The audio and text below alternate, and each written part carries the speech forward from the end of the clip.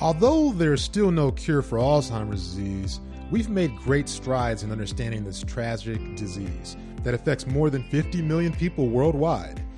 That's why today we're taking a look at the latest updates and the progress we've made in treating and alleviating this disease. You're listening to Neurofrontiers on ReachMD, and I'm Dr. Jerome Liss, and joining me to talk about what's new in Alzheimer's disease research is Dr. Peter Whitehouse. And with them today is Dr. Daniel George. They are both co-authors of American Dementia, Brain Health in an Unhealthy Society. Additionally, Dr. Whitehouse is professor of neurology at Case Western University. He is also a professor of medicine at the University of Toronto. Dr. Whitehouse, welcome to the program.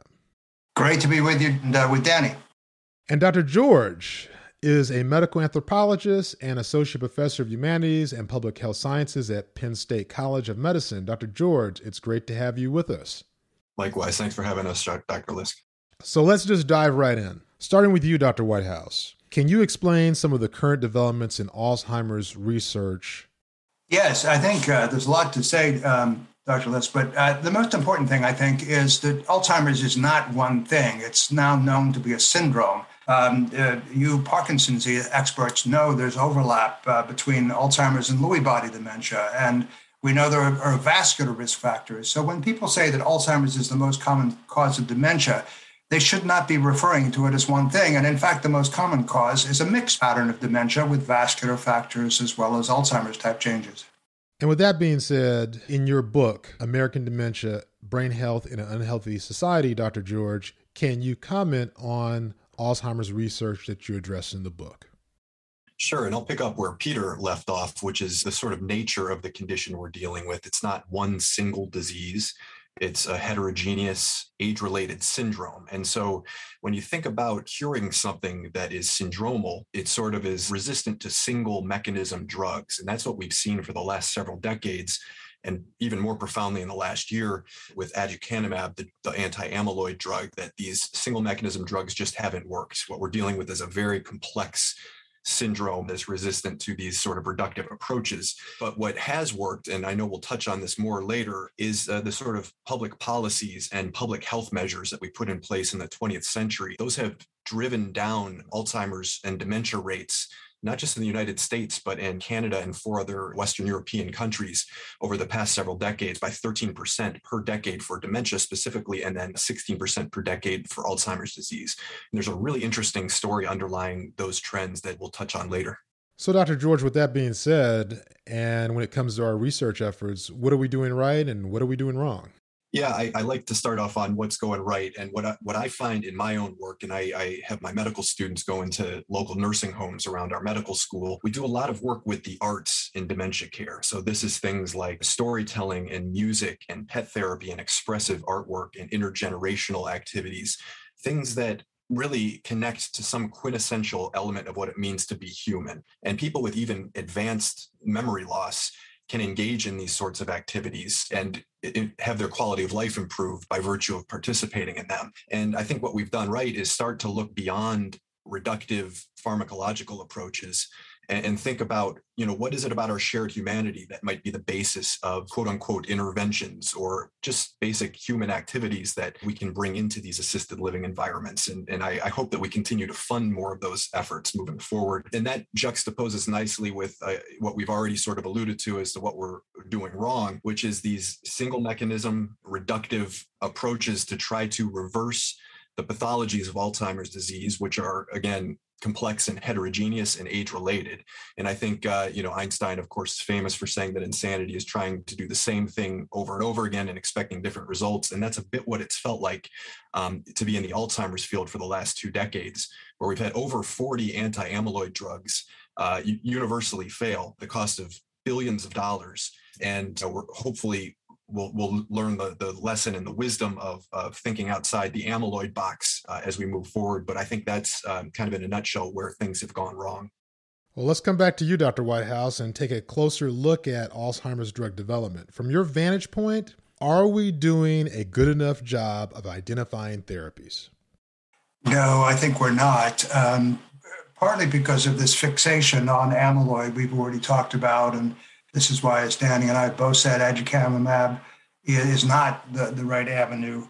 And we, in general, we tend to focus too much on molecular or pharmacological fixes. The field is being driven by biomarkers, this idea that we can diagnose Alzheimer's disease with a PET scan, or now there's a great focus on amyloid blood markers. The field wants to make Alzheimer's disease a biological disease that you almost don't need to talk to the patient and family about, because you just walk in and do these biomarkers.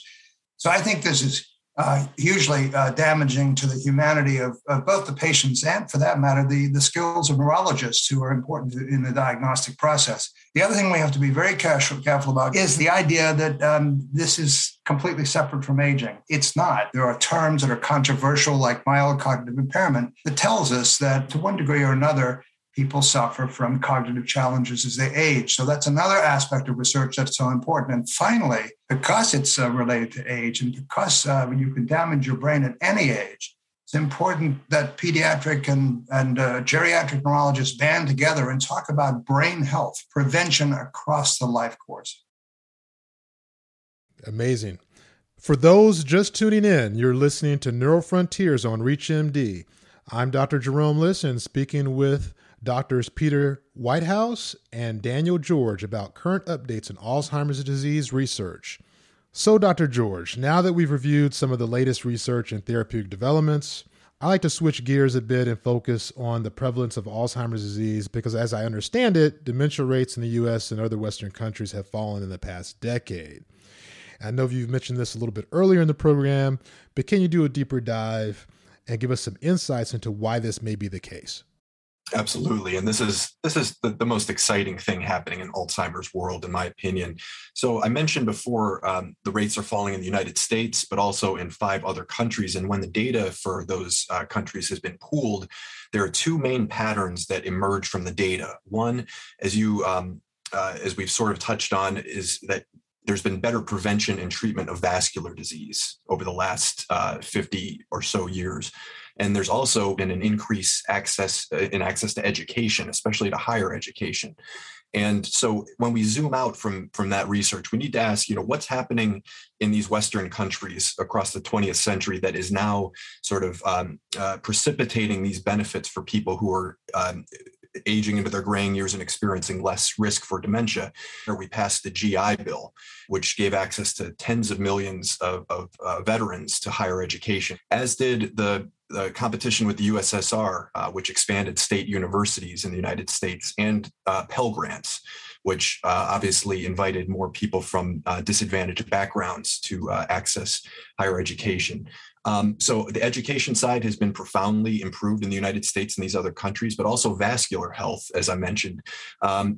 All the countries except the United States, where we're still struggling to provide healthcare for everybody, passed national healthcare systems in the 20th century.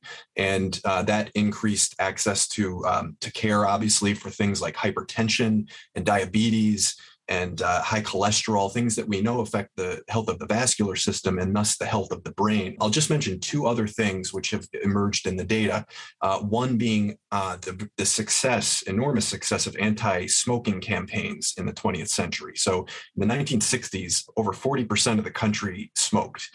Those rates are down to about 14% today. Again, making a major impact on vascular health. What's good for the heart is good for the head. And then de-leading gasoline, which we started to do in the 1970s under the Clean Air Act.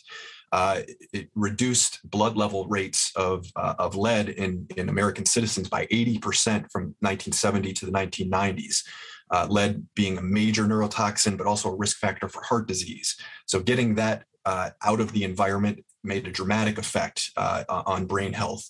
Okay, now turning to you, Dr. Whitehouse, what strategies are needed to continue this decline? Danny and I have talked about mental exercise and education, but in Parkinson's and in Alzheimer's, the value of exercise on brain health cannot be discounted. It not only keeps your heart healthy, it keeps your brain healthy. Brain health is important for people with all kinds of neurological disease and other diseases. And it's been a great pleasure in my career to work with people like you who focused on Parkinson's disease. We learn a lot from each other, and we learn that these diseases are much more complicated than we think. Single drug approaches are not likely to work, although we've made much better progress in Parkinson's than we have in Alzheimer's. But in terms of curing or fixing these diseases, we need to focus on public health, physical exercise, and engaging people in things that improve their quality of lives as they get older. That's very impactful.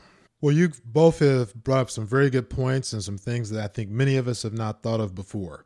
And as that brings us to the end of our program, I want to thank my guests, Dr. Peter Whitehouse and Dr. Daniel George, for joining me to share their insights on Alzheimer's disease.